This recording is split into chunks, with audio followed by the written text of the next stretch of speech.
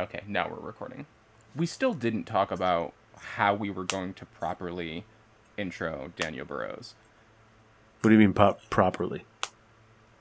I don't know. We just did a 10-minute intro that we both trashed. We did.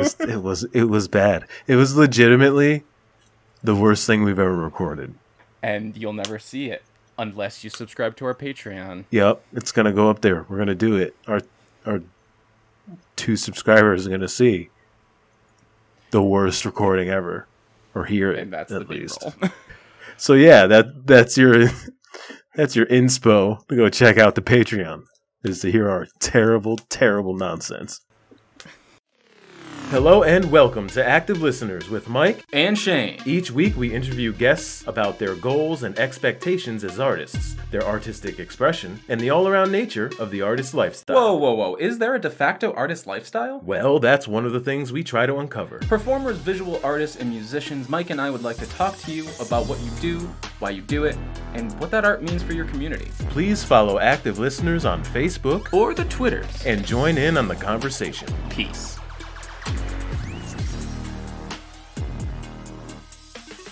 Welcome to Active Listeners Podcast. This is Mike. And I'm Shane. What? We are so unfocused this evening. Every evening it's a struggle. It's an ongoing struggle. Active listeners, welcome. Today we bring you an interview with a good friend of ours, Daniel Burrows, who has just entered into the world of stand-up comedy. Mike and I know him from him being an actor and an educator, so it's going to be interesting to have a conversation with him in regards to how that translates to stand-up. I'm excited to talk to Daniel. We're going to talk a little bit about his past experience, his relationship to art in general, and to his newfound love for stand-up, and his recent adventures in that world. Well, what do you think about stand-up, Shane? Are you a stand-up fan?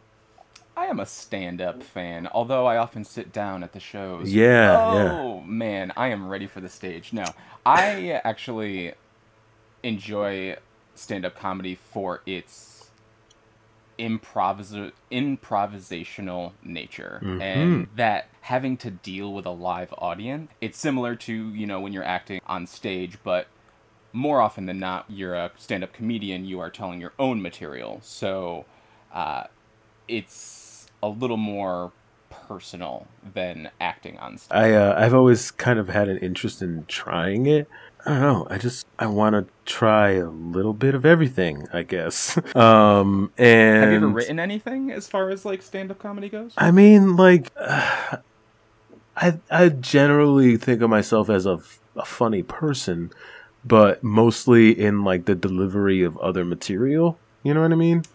Yes. I so yeah, like know what you writing, mean by that. or just like in the moment, like funny in the moment, like most people that are funny, like, oh, that guy's funny, situationally funny. Yeah, I always tell people that I'm not funny. I just have impeccable timing. Yeah, which is that's part of it, right? But I think there's a huge difference because I'm not a funny person. I'm just not funny, but I have an ability to read situations, read people, wait for awkward moments of silence, and I do really good recall. And I don't think that would translate to on stage, because part of the reason I'm funny with people I know is because we have a shared history, and I'm able to recall that at the right time. I think a lot of what comedians will do, if you examine like good comedy, and maybe again it's just my interest in it that kind of makes me look at it. This comedian will not only do the callback according to things that are familiar with everyone socially, but also in the moment and in the show. Like a lot of the greatest stand-up from the greatest comedians that can bring you back to a point, bring you back to a punchline and make it work again, several minutes into the set. Sure, just the ability to sort of Right. present myself on a stage. That's half the battle. Being successful at anything. is being a good performer, convincing other people you're good at what you're doing. And it's funny, just to sort of be contrarian, my head went to Mitch Hedberg and how his style has nothing to do with callback humor, and it's just one-liner after one-liner. Oh yeah, after yeah, one-liner. that's valid. Like, it's not the only way to do it. I also think that I could do stand-up if I were to sort of adapt a style of putting on a persona when I go on stage. And I know, having talked to a couple comedians, you always put on a persona when you go on stage. Mm-hmm. But for me, I think of Andy Kaufman style. Mm-hmm. Maybe not with the wrestling of women, but that style of just being able to, and the willingness to transform your body and your mindset, and go on stage one night, deliver a set as one person, go on same stage the next night as a and speaking of that cross section of luck and hard work, I think that is a great segue into our conversation with Daniel Burrows.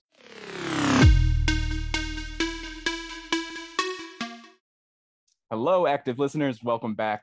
With us today, we have Daniel Burrows, who is an education artist, a comedian, a good friend of mine, husband, father, the whole deal. So, Daniel, do us a favor. Go ahead and introduce yourself. Let us know what pronouns you use, and then go ahead and give us some sort of fact. It can be fun, it can be miserable, it can be anything you want, but something that will ultimately spark an hour-long conversation with you. No pressure. Oh, shit. Yeah. All right. My name, I do know that. My name is Daniel McCutcheon Burrows, DMB. That's just a U short of dumb. And my pronouns are he/haw. No, I don't mean. I'm he, him. I'm bad with grammar. And something. So this is what I was starting to talk about before you were like, hold on, let us record. Throw me right in the bag. If this is a podcast concerning art and creation, especially since the pandemic, I feel that art should be something that everybody participates in. That, oh, I'm an actor, oh, I'm an author, oh, I'm a painter, that sort of relating to one as what they do is constrictive. I feel like we should all dance and we should all paint and we should all do those things that used to be part of culture, but since everything's sort of been commodified and sort of separated into identity, we've kind of lost a lot of that. Yeah, that's interesting that you bring that up, because we had a guest on previously who was an artist for a long time and then just completely cut it out of their life. And it's interesting to hear that opposite perspective of just do art, because that's the culture we should be living in.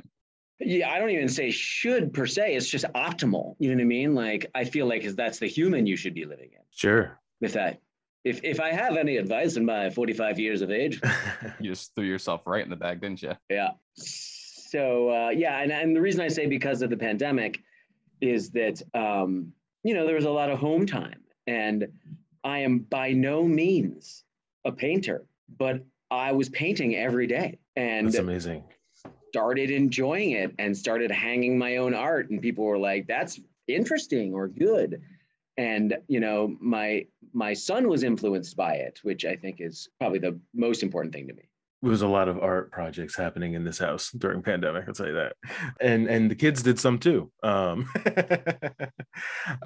So yeah, I really like this idea of just like, I'm an artist, or just like we should all endeavor to create in various ways beyond just like being home and doing it. What kind of importance has art played in your life?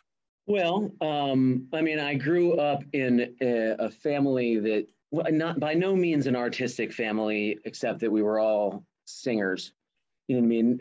But no one. I was the only one who kept on doing it as a profession. The last of 5 kids in an Irish Catholic family. So the thing that I was always good at, compared to the other siblings in the competition, was singing. And so I come to art with a natural singing voice, that always got me in the door somewhere. So musical theater was what I majored in at Syracuse University, BFA in musical theater. But I didn't start there. I started at Syracuse on the track to become the next Tom Brokaw. Oh, interesting. I was like, well, I know that I want to speak, and I know that I want to be in front of eyes, and but somehow journalism seemed a little bit more serious. I always forgot you were an upstate New Yorker at one point in time. Yeah. Yeah, you've lived the dream.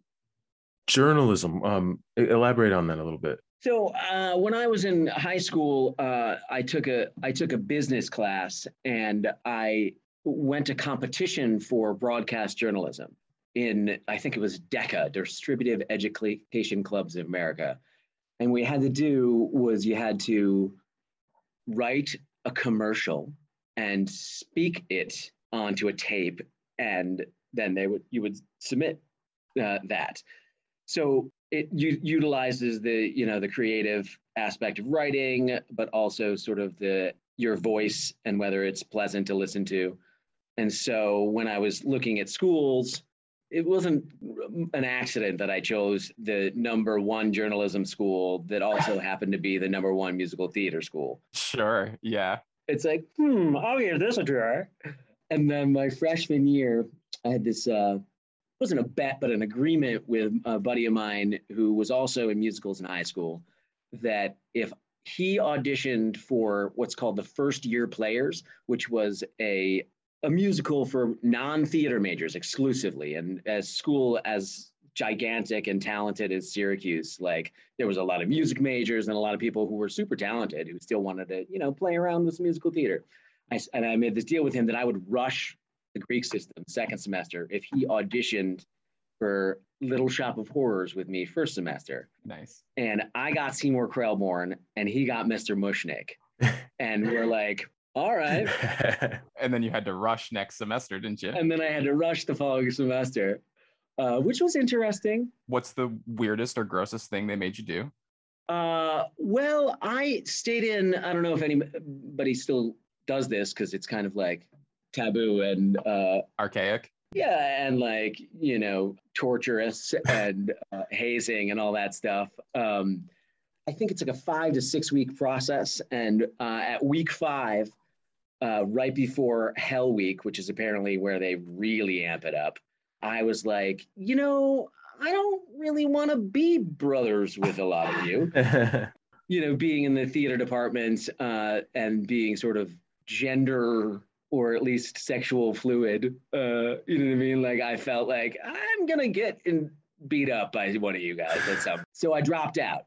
But it was also partially because the weekend before, just for speaking my mind, I got swirlied by one of the brothers.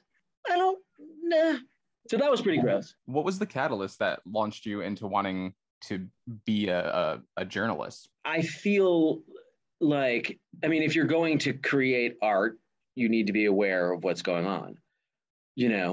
Journalism, if it's your job to know what's going on, then that's fantastic. Knowing what's going on is, I think, probably what led me to want to be involved in journalism and to be in front of a camera and and be respected. I feel like that's what drew me to it. But yeah, so the freshman year after I did Little Shop, I was like, well, I guess I'm going to do it. So I just quite easily transferred over, audition, and got in to the theater department at Syracuse. And I guess the rest is sort of history. But journalism, I feel like journalism and theater, the splitting of the difference is stand-up comedy. You get like a performative presenter of like information and commentary on society. It's a lot of what reporting the news is today. So you just make it fun. Yeah.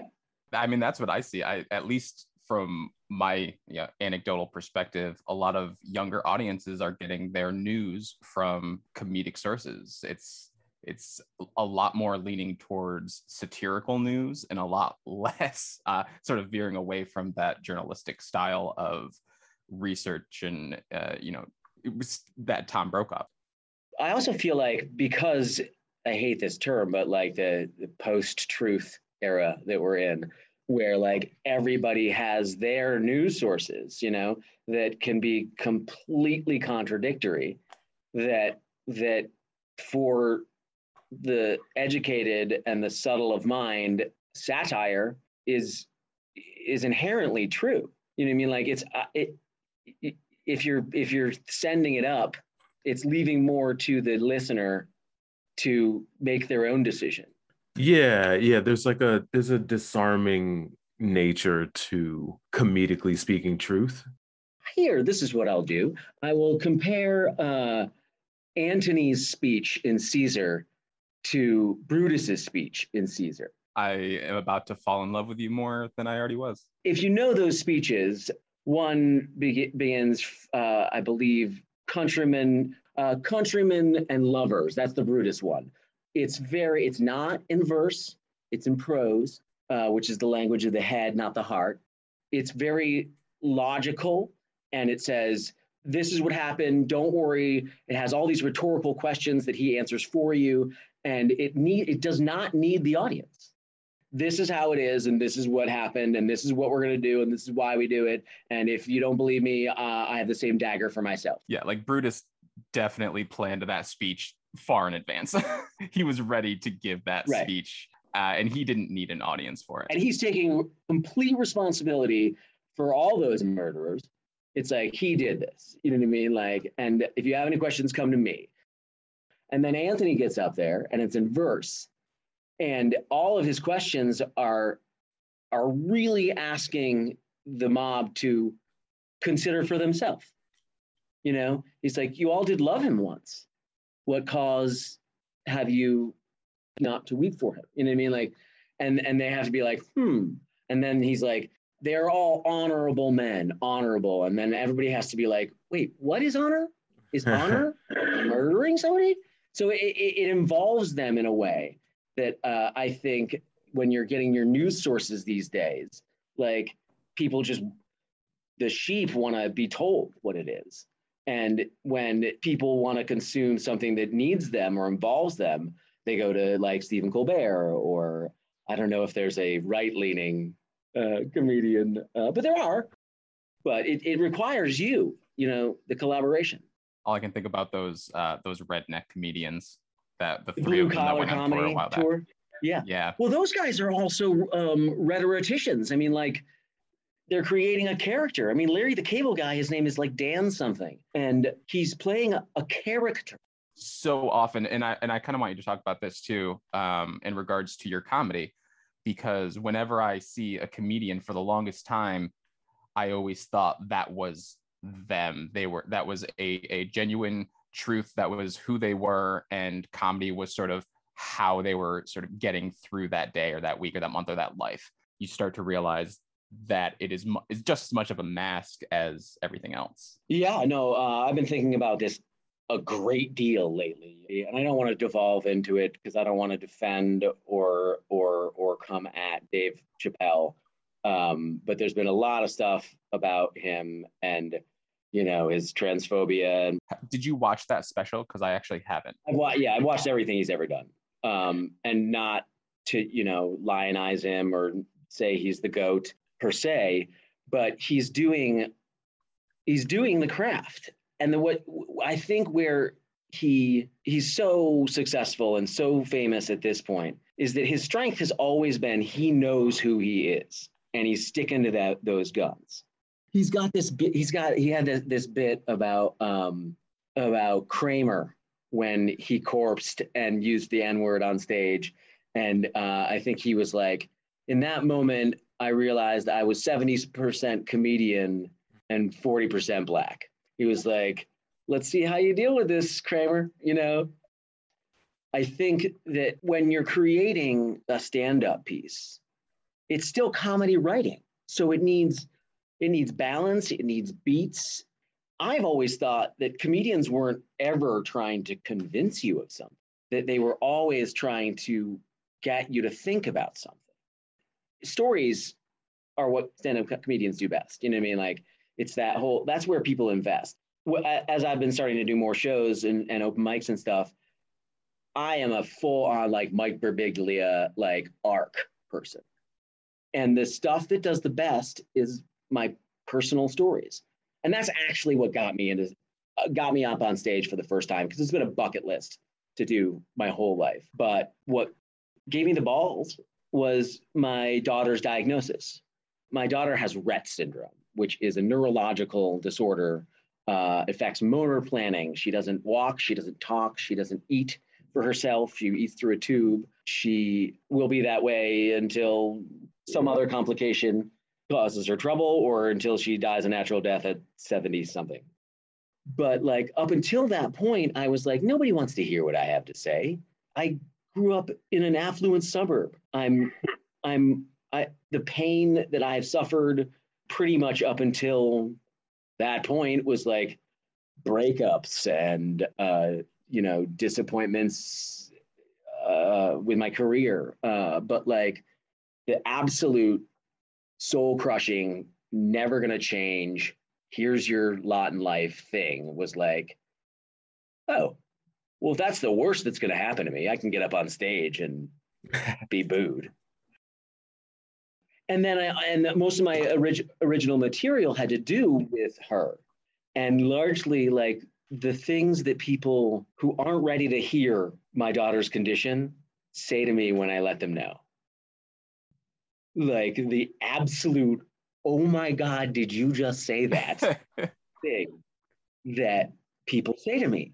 Shane, you know me. Like, yeah, I can only imagine the shit you say on stage. I don't get it's hard to offend me. So when people say horrible things about my daughter or pretend to know what I go through, I do not get offended. I try to make them as comfortable as possible so they continue talking. It's material. It's free material. Gold. It is gold. Oh, that's funny. I didn't even think about it that way. Yeah. Yeah. I remember one of the first conversations I had with you about it, because we were so tight. You were like, Shane, I swear to God, if you tell me that it's gonna be okay and you understand what I'm going through, I'm gonna punch you in the throat. That is like, I remember that being one of the first conversations we had about your daughter. Yeah. And I was like, I respect you completely for that. We found out like when we found out something was wrong when we were doing Glass Menagerie. Yeah. So that, yeah, you were right there at the front end. So I was going to say, so it sounds like that being able to do this, regardless of like where you came from in performance art, has been beneficial for you in other ways, in like personal ways. Amazing. Absolutely amazing. Partially because, I said that the talent that I had at a young age was singing, but writing is always where I wanted to land. And what's so great about doing my own material is that like I live and die by it. Like I'm either, if it sucks, it's my fault. If it kills, it's my win. And I don't have to, like, part of the problem with my main job, like main professional job working at the American Shakespeare Center, is I was working with like amazingly talented people who, if I shat the bed, like their whole day was ruined and it was my fault. You know what I mean? Like, I didn't need that kind of pressure. And everyone says like, oh my God, stand-up comedy is so much pressure. Dude, as soon as I pick up that mic, I'm floating. Like, it is so much easier for me and my psyche, like, to just get up there and let it flow. There's more pressure on you, but at the same time, as it sounds like you're saying, the alleviated pressure is so much greater for you. Right. I can be, and because the feedback is immediate. I mean, that's why as an actor, I've always preferred the comedy roles, because you can instantly know when an audience is engaged with what you're talking about. And so I actually have a question. Are you a pre-planner? Do you meticulously write word for word and practice in front of a mirror? Or do you know your stories and sort of know the beats you want to hit and then play with an audience? I'd be interested, because your background in Shakespeare acting, so much of that is audience interaction, how much of that prepared you to be on stage and how to deal with an audience and recognize when an audience is with you, when an audience is against you, and how to play with those sort of tropes. Yeah, well, it's very similar to the ASC way in that you need to know your words backwards and forwards so you can be ready for when an audience member, starts talking to you in ASC. And it's a similar thing. It's an evolution for me. I think I started a little looser, but now I've been studying a lot of comedy writing, and I'm studying the beats and the callbacks, and there is a map, but I fully just like at ASC, like if someone tries to mess with me, that's exciting. Like I'm not word for word at all. But I don't do it in front of the mirror. I do get the whole thing squared away. You memorize so you can forget if you remember that thing. Yep. So yeah. So you love a good heckler? I love being able to handle a good heckler. Yeah.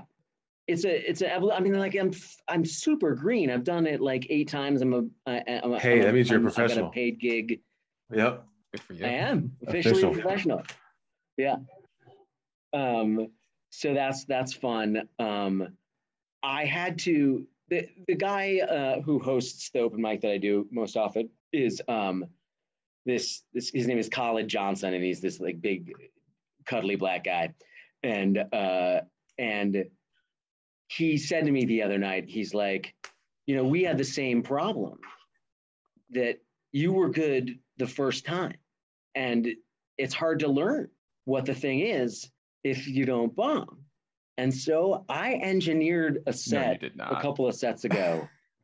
I really hope that no one recorded it, or it was dangerously offensive.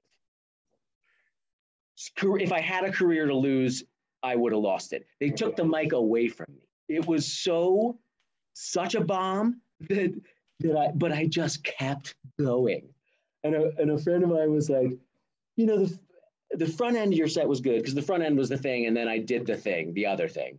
And he's like, but the fact that you were like pushing through and like saying, oh my God, this is so horrible, I'm going to keep going. He's like, that was I would have paid to watch that over and over and over again.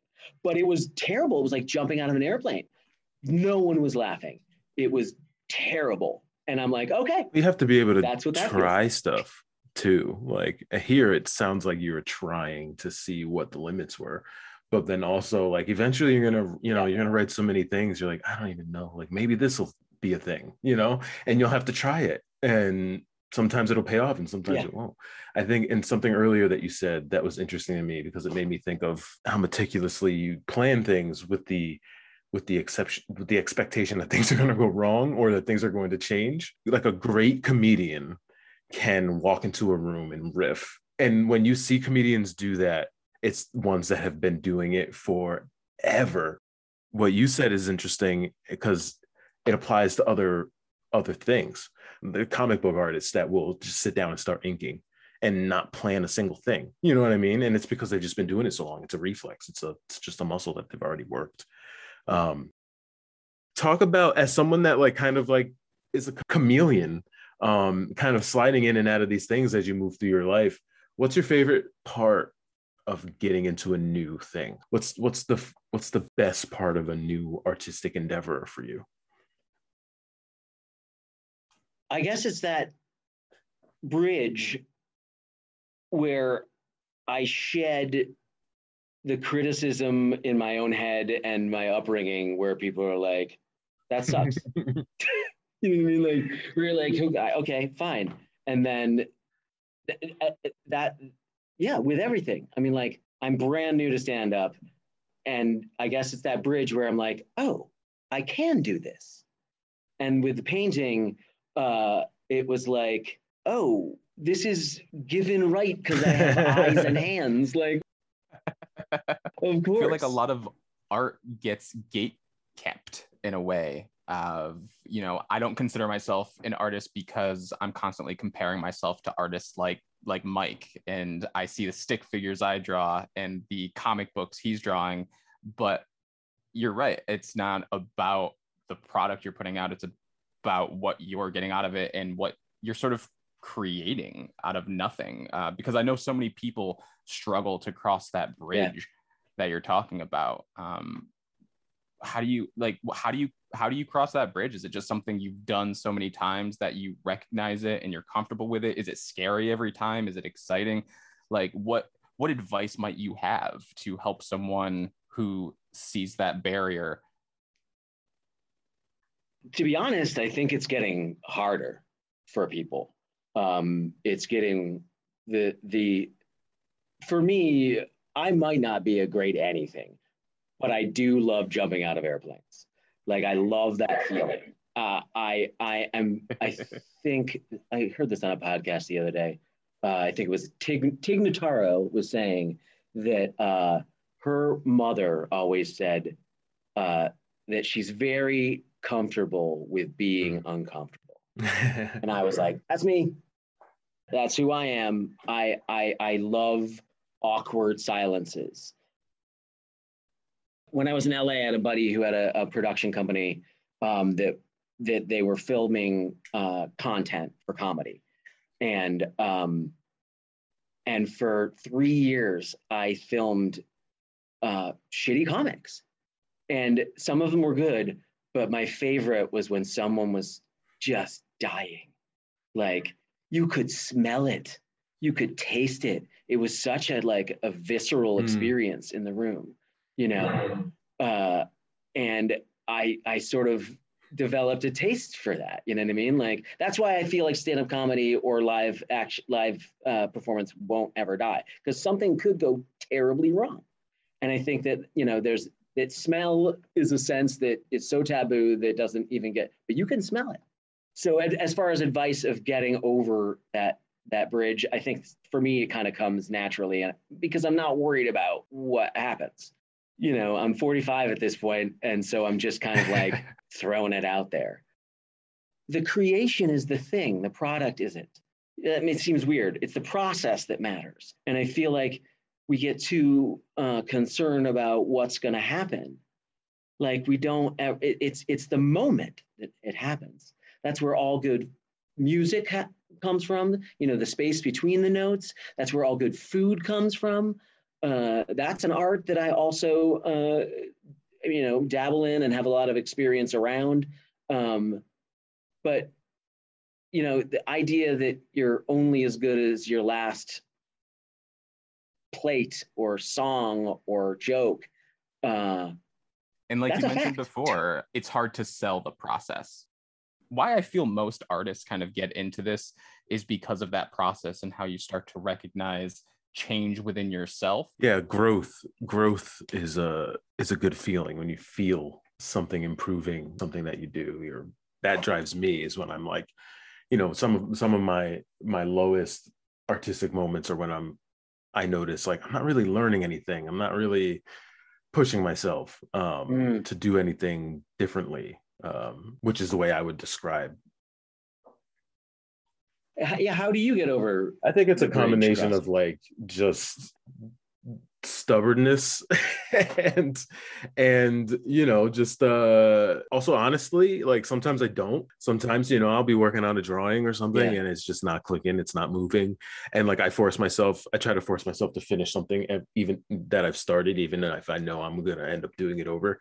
But like, yeah, sometimes I don't. Sometimes I'm like, all right, I gotta go do something else for a while, or if I'm working on a monologue, trying to get something memorized, and I'm just like, this isn't going to happen tonight, I'll just give it up, because there's something else usually going on. It's like a block. But like, for me to like get over a bridge, or to like get to a point of struggle, usually I try to take that as an indicator that, hey, you're learning something, so get through it, and it would be better for it on the other end of it. Yeah, I mean, I feel like I struggle with that, getting over the bridge.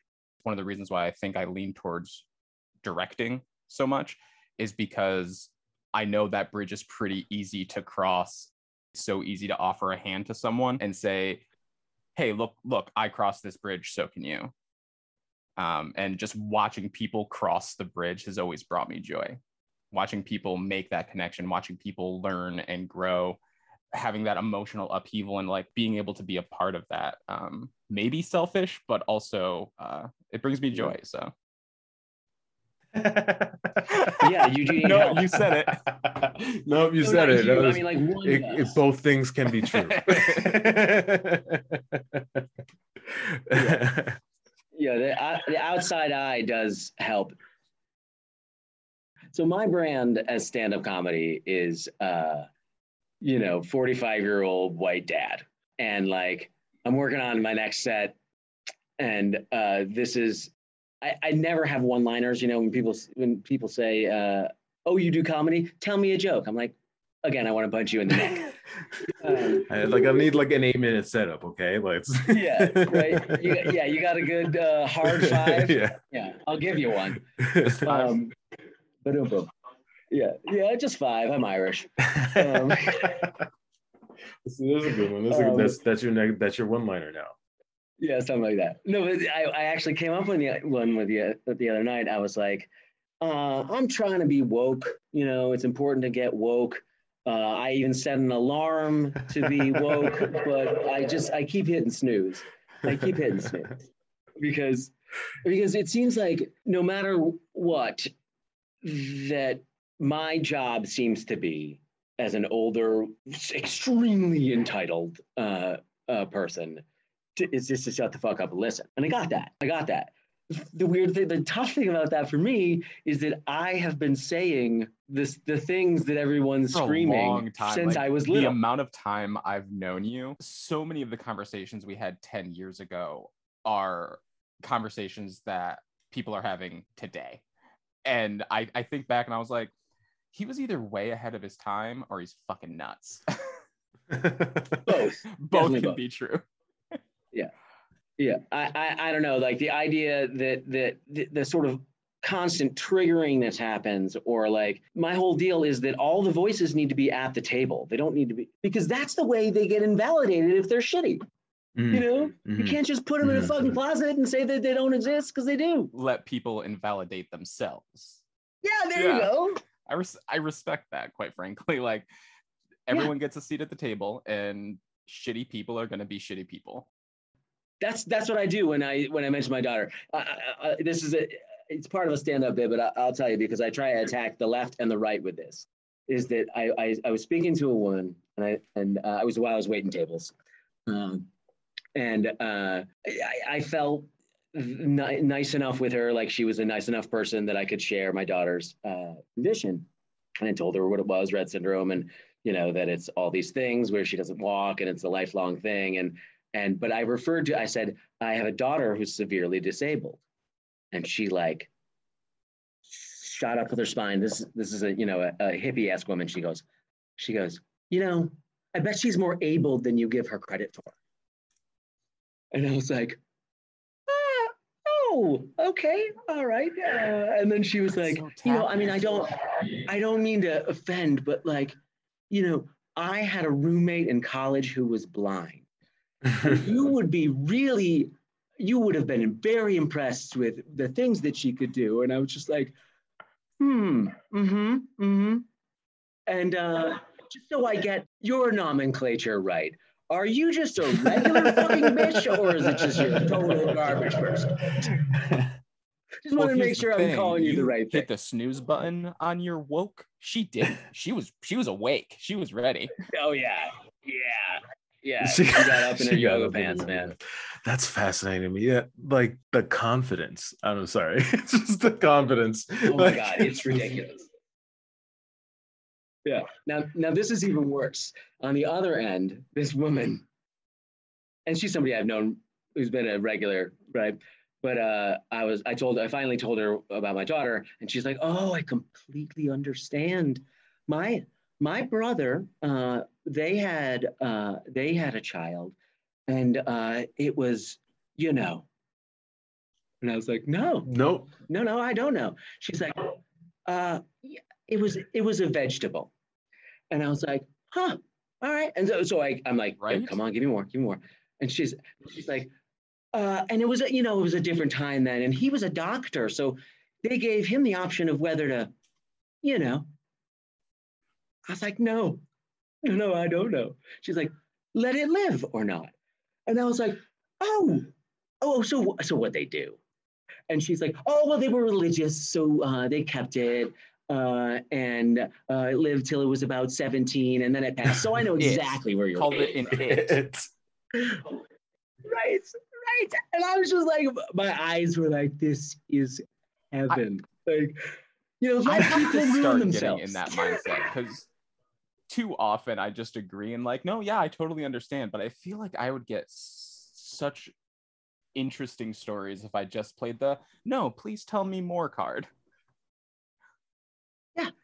I mean, if my job is to shut up and listen as a 45-year-old white man, I think it's so funny because like this is something that happens fairly regularly, like across all topics, is you get just like to a point where, for me, and it sounds like you too, like the best thing you can do is just let them say or do or whatever the thing that they're saying or doing, and like hope that something clicks maybe one day. I don't know. it's a similar feeling for me whenever like I'm like explaining to someone at work, like, hey, that was a shitty situation because so and so said something racially insensitive, and then it's the slew of like, oh, I know exactly what you mean. It's like, whoa, no, you don't. That's not where this conversation has to go. And it's fine that you don't. So when is your show? You mentioned that you have a show coming up. Yeah, I'm opening. It's I've got to do a tight 5 to 10. I'm just opening for I guess a national act at Redbeard on October 23rd. Do you know who the person is? Well, the openers are Dan Ellison, the educated redneck. Okay. Right. Okay. Which I got to know what audience I'm going up against. That's there. actually that's a great That's point. The headliner. Opening for someone, how do you adapt your material for the audience you're going into? The educated redneck is going to draw a certain type of people, especially in the middle of Virginia. Right. Well, the two opening, it's him and 3 opening comics, and the other 2 are black guys. And I've seen some of his material. He doesn't seem particularly educated, but he also doesn't seem particularly redneck. Which kind of maybe you need to give him a new name. Well, I was saying that kind of goes back to what we were talking about that idea of you're not necessarily yourself on stage, which we only vaguely touched on. How much it sounds like you put a lot of you on stage. This is the evolution. However, this is the thing. Finding that my personal stories are the best, and I remember them and I infuse them the best. I have now started altering them to be funnier or to have a shape. My last set was by far my best set, and it never happened. But it escalated in the right beats. Some of it did happen. I am just now figuring out what my brand is, because I've misstepped a couple of times. I was very scared right after I booked this gig. The person who booked me, it was scary because I had done a set where like it wasn't even a joke. It was a segue between 2 jokes, but I made a rape reference. And the person who booked me was like, hey, it's going to be great. But I mean, I heard some things and dude, man, you can't do rape jokes. And I was like, I didn't do it. Did I do it? Did I do a rape joke? And I was like, it was a segue into like fantasies, staying in the fantasy world, and then I didn't like but I do remember that the whole energy left the room, and I was like, oh, and what I was going to put on that tail end of what I said was something that I had endured, which was like a sexual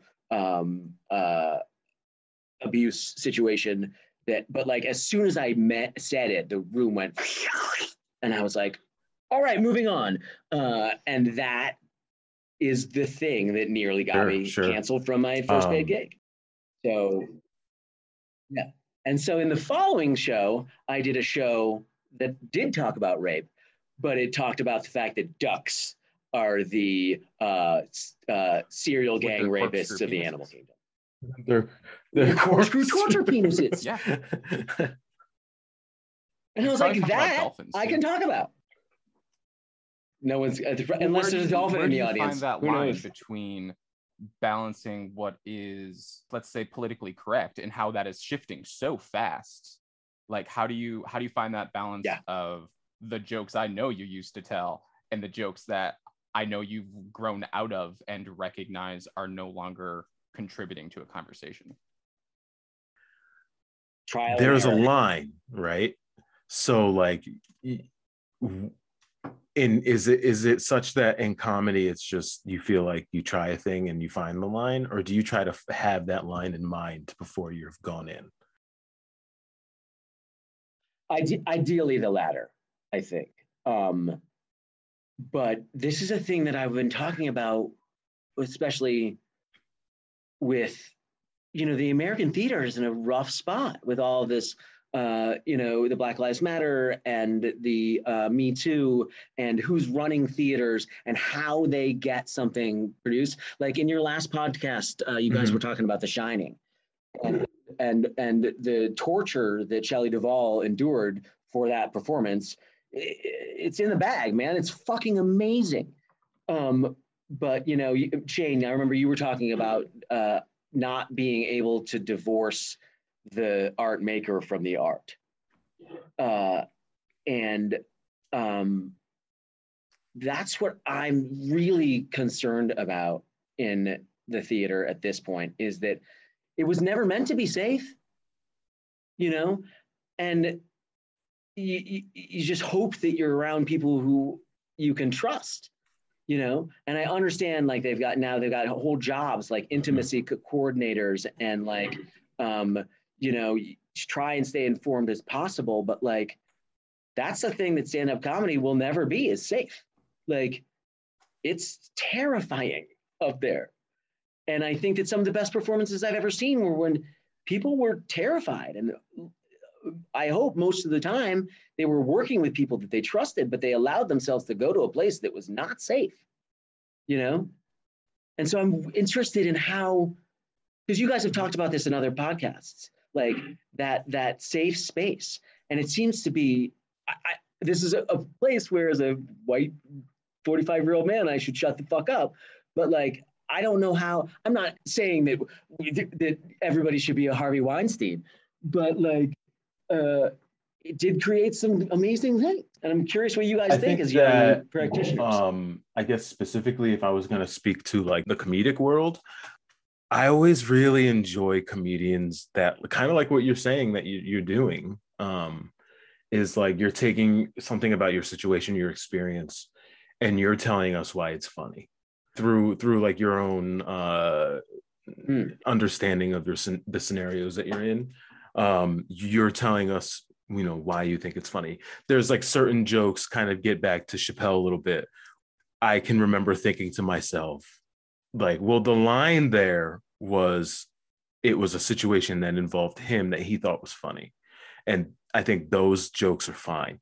But in the like the macro of the other jokes surrounding those jokes is what's not okay. So like specifically when he talked about going to a club with a trans woman and not knowing that they were a trans woman until the end of this amazing time that he had, like the joke wasn't at the expense of this trans person. The joke was at the expense of like cis men not understanding an encounter, what a trans person is like.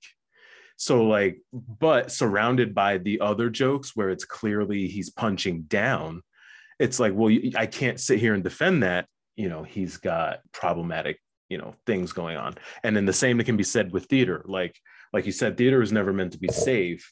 And I'll even go one step further and say that theater isn't always meant to make you feel good. So like when is it okay to tackle those issues? That's what I fear, is that it's going to become not okay to even talk about things being racist or racism or like sexism, in the sense that, no, we're just portraying this on stage to make you think about it, not to endorse it. So it's hard, to have that conversation, especially surrounding like early modern theater, like we all, are involved in.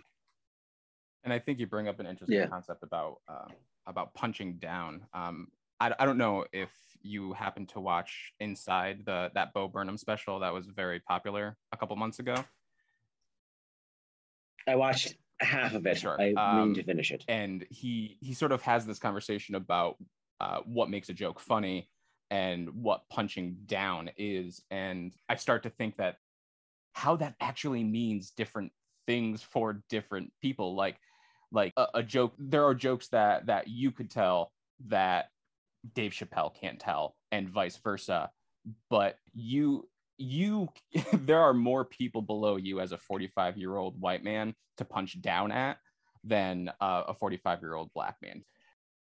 There's a lot of comedians with like disabilities, etc., where they're allowed a certain freedom with their joke telling because of their lived experience. Yeah, but there's also this like the thing that I think is good in this breaking tide is that forever, like if you were a black comic, mm-hmm. you had to do race. That was your deal. Mm-hmm. And if you were a woman comic, you just weren't funny.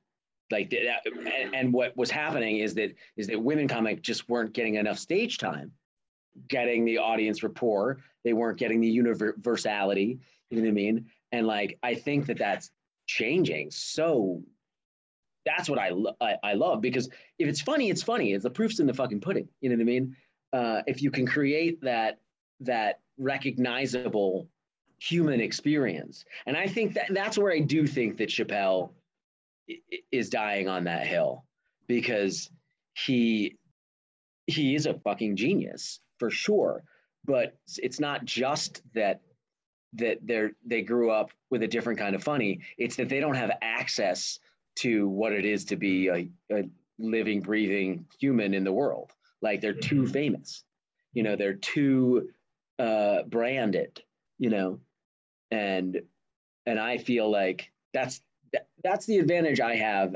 I'm still a 45-year-old white American, straight-ish, you know what I mean? Right. Man, I've got kids and a wife, but like I am still learning.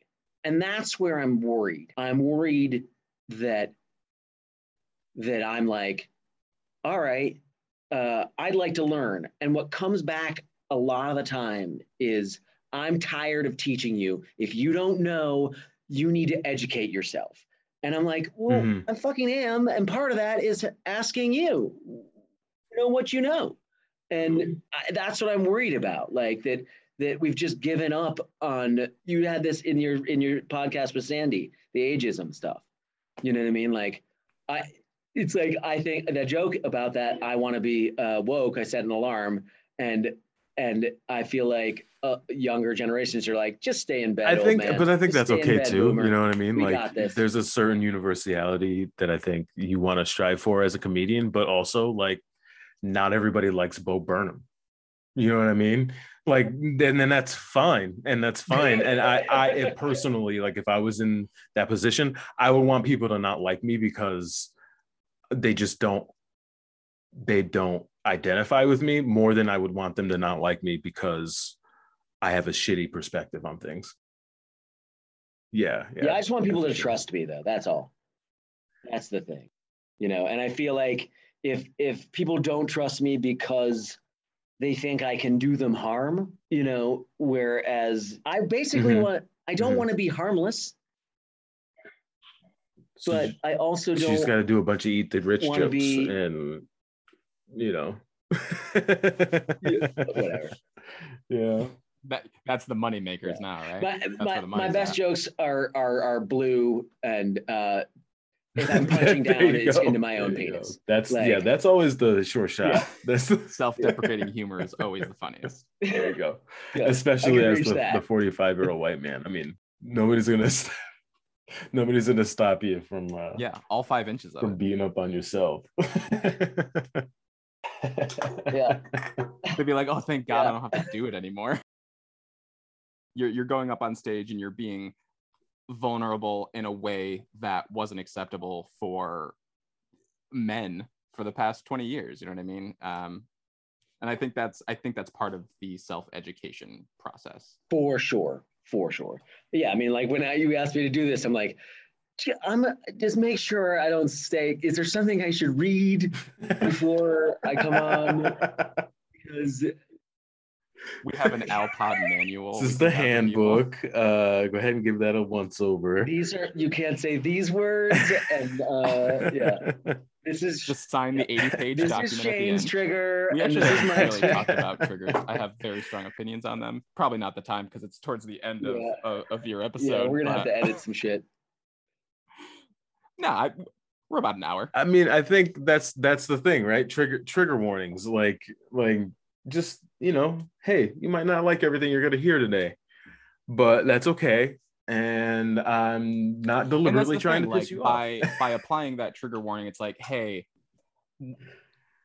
but that's not but fun it's also at like at a comedy show. There will be no harm done to you if you choose to vacate. If you choose to leave, like for me, that's what a trigger warning is. It's hey, this is your warning that if you don't like something, leave.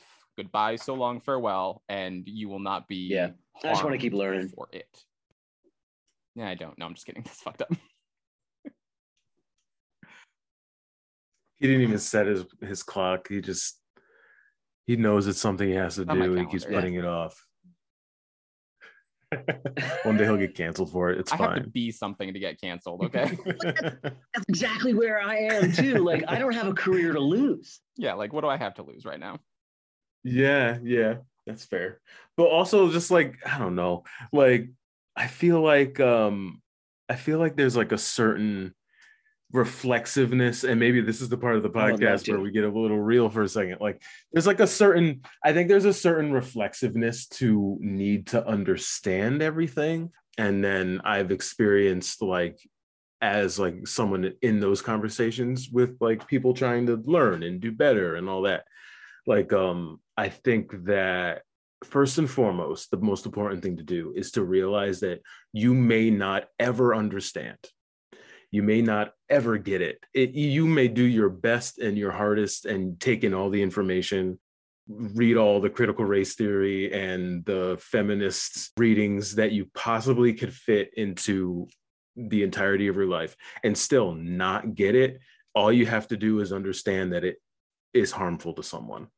What's harmful? To say certain things. You know what I mean? Like that it's just harmful to people to say certain things, and you may be completely educated on it and never ever understand why. And I think it's okay as long as the response isn't what you're seeing with a lot of comedians or actors or whomever on Twitter, is that they just kind of like double down and like they exist in a space where they're kind of apologizing, but mostly saying that they have a right to say whatever they're saying, or trying to find to that think whatever they think of an apology and also appeasing their audience base. Sure. Because you have, I've started in everything. When I apologize, I don't even talk about like my perception of the thing. Hey, I'm sorry for this thing. Makes sense. You know what I mean? That's a real apology. Because ultimately, like I can have whatever story in my head that I have, and ultimately it doesn't matter. You know what I mean? Like, sure, maybe if they're interested, we can have a conversation afterwards. You know what I mean? But like in the moment, I fucked up. I did a fucked up thing and I'm sorry, you know? So yeah, I don't know. But yeah, a lot of how I deal or have been dealing or ask people to deal with that is just understand, like, maybe you won't get it. And that's okay too. Yeah. But this conversation was great. And, you know, I haven't seen you in years. And so it was great to have a conversation, you know, like this. I love me some Burroughs time.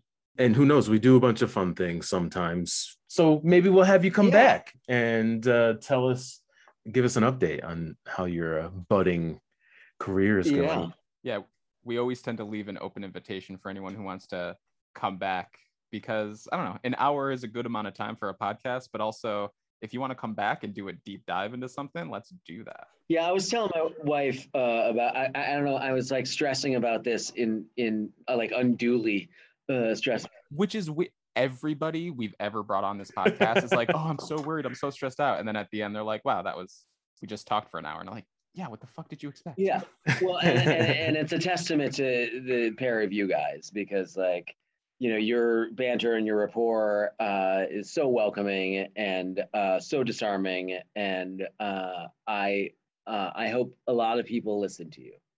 Oh, well, thank you. That's where we're gonna end it. Thanks for the compliment. No, but seriously, yeah, thank you so much for coming on. Remind us again the date of your show, so anyone that's listening in Virginia can stop by. You said Redbeard. Yeah, right? It's at Redbeard, October 23rd. Dan Ellison is the headliner, and I wouldn't be doing it without Khalid Johnson, who is the host of the open mic that I normally do, and Ryan Valentine is the other opener.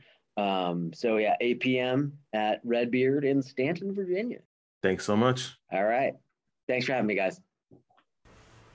And with that, thank you, Daniel, for coming on the show, coming to talk to us, and, you know, giving us that insight to the stand-up comedy world. I definitely have a newfound takeaway. I don't know that I'll ever try it still, but honestly, Mike, I hope you have been encouraged to get up on a stage in that capacity. Well, maybe I'll hit an open mic. Who knows? I'd support you. I'd only heckle you a little bit.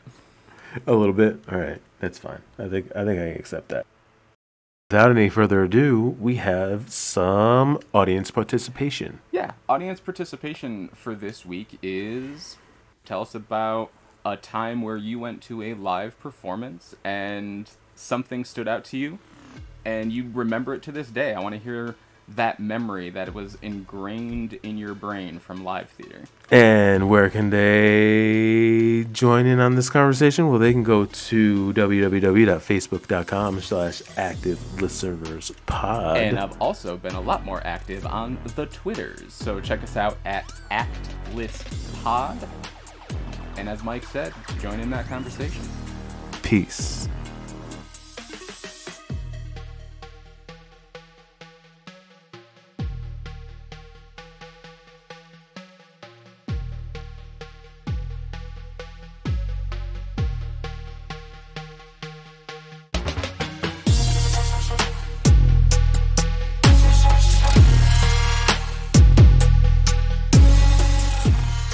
If you like what you hear, leave us a rating. And if you really like what you hear and you want to support the show, go to patreon.com/activelistenerspod and become a patron. Our theme music, It's a Trap, was created by Remodal. Thanks for listening.